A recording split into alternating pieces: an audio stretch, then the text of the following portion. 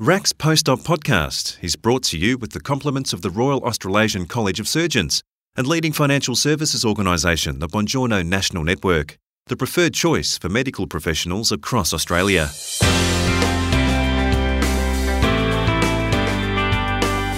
Scholarships and grants are important, not only to assist medical professionals to participate in and contribute to their own field of expertise, but to provide enormous health benefits to the community.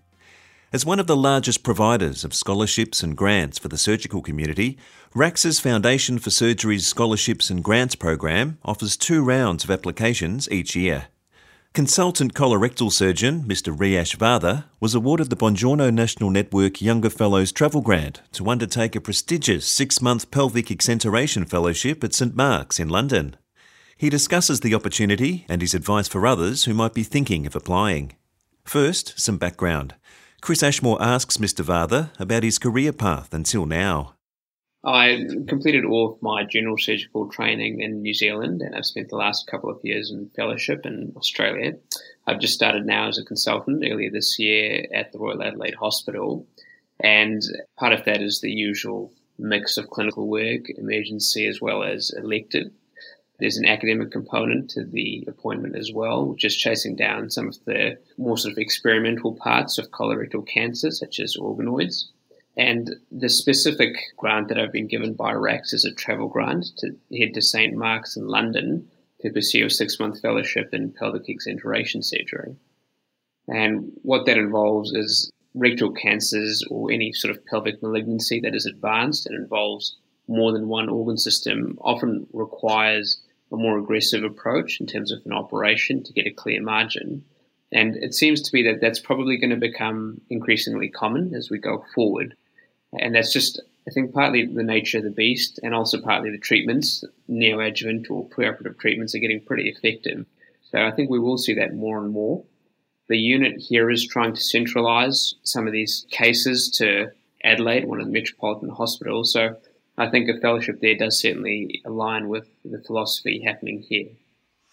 Well, congratulations on receiving the Younger Fellows Travel Grant, and no doubt you have your own learning and development goals. How does the grant help you achieve those?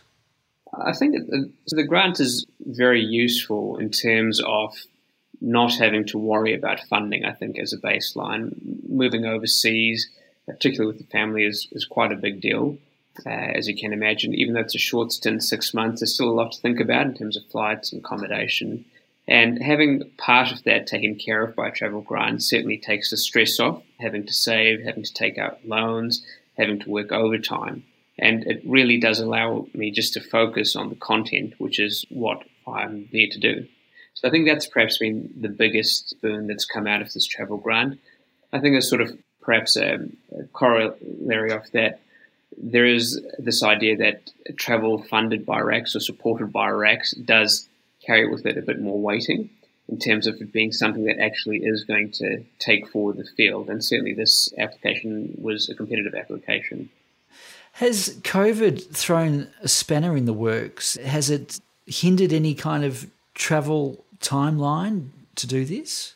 It absolutely has. So I had originally planned to have this entire year as a year in the UK for fellowship. So I finished off in January with my previous fellow job. We were supposed to have a month or two to head to the UK for an entire year. But we sort of kept our powder dry up until Christmas, up until New Year. But then early on in January, there are about 60,000, 70,000 cases a day in the UK. So we said, look, we can't go. We're unvaccinated. Have a young baby. It's too much unknown. So we thought we'd better defer it. And the team here at the Royal Adelaide were pretty good about accommodating me sticking around in a consultant position. So that's what I've done. So it just really has delayed things and shortened the fellowship experience, which I guess in the grander scheme is obviously not ideal, but other people are far worse off than I am. And I'm still grateful to be able to go. Well, it's fortunate. It is, yeah. Now, you mentioned some of the benefits to your own learning and development goals. In terms of patients and the health benefits in general for them, how does the grant go towards that? I think that the way the grant would contribute to that is just for me to head over there and learn quite a specific set of skills. So the exenteration job at St St. Mark's in London does have elements to it that are quite specialised. So high sacrectomy is one. So when we talk about advanced cancer operations in the pelvis, the higher resections go on the sacrum, the more morbid the operations are, and the more sort of specialised experience operatively you need to be able to undertake that. And where we are at the moment here at the Royal Adelaide is we're just doing low sacrectomies. I think this would be a good stepping stone to taking that extra leap to high sacrectomies. That's the first aspect. Second aspect relates to, for example, vascular reconstruction. At present, we refer that to the main and I guess only centre in Australia that does it, which is the RPA in Sydney. But being able to provide that service here with the team would stop people from South Australia and Northern Territory having to travel such big distances to get their care. And it's actually, it's quite a topical time because now with the COVID surge and what's happening in New South Wales, we've got a couple of patients who are going to head up there that can't go anymore. So I think in that respect, having a local service that's based on a group of people who are all well-trained and like-minded does stand to benefit the population. And I think finally, it's, as part of training, we see the way things are done at different centres in different ways. And certainly being in a completely separate system to what we're used to, which is the NHS, and seeing operations undertaken in a completely separate manner will, I'm sure, inform understanding. And there will be bits and pieces that I do bring back.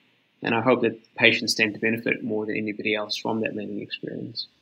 What attracted you to apply for the RACS grant? Well, I think that the main thing is that when we travel overseas for fellowship, it is costly and it does take quite a toll, particularly on family and on sort of life movements. What attracted me to this particular grant was, one, it was endorsed by the college, and a grant that comes from the college is often quite highly sought after, and if it's given, it's sort of like a tick in your box that, yeah, you're doing the right thing, you're on the right path. So I think that was probably the main driver. And the second is that any sort of support that can be given for big overseas trips does make a big difference. For those who are listening who are perhaps thinking of applying or who have applied but have not received a RACS grant, any words of encouragement or any tips that you can give? I would say that everybody should have a go. The people I've dealt with at the applications office have all been very approachable, and certainly you miss 100% of the shots you don't take. So putting together an application wasn't hard work, just being completely honest with what your intentions are, where you're going and why you're doing it, I think is enough for most people, to be honest. And just putting that together, submitting an application, it doesn't hurt. And I think most people would be quite pleasantly surprised to find out accommodating the colleges, particularly with changes in plans and with giving out these grants. Dr. Riyash Vardha.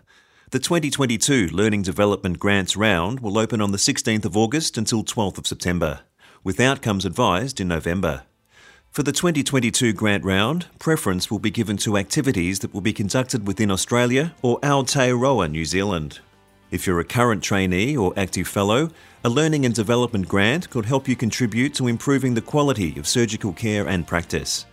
For further information or to apply for a Learning and Development Grant, please visit surgeons.org/scholarships.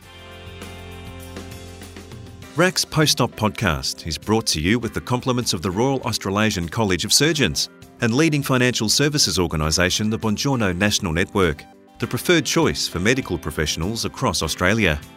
You can reach the Bongiorno National Network on +613 9863 3111.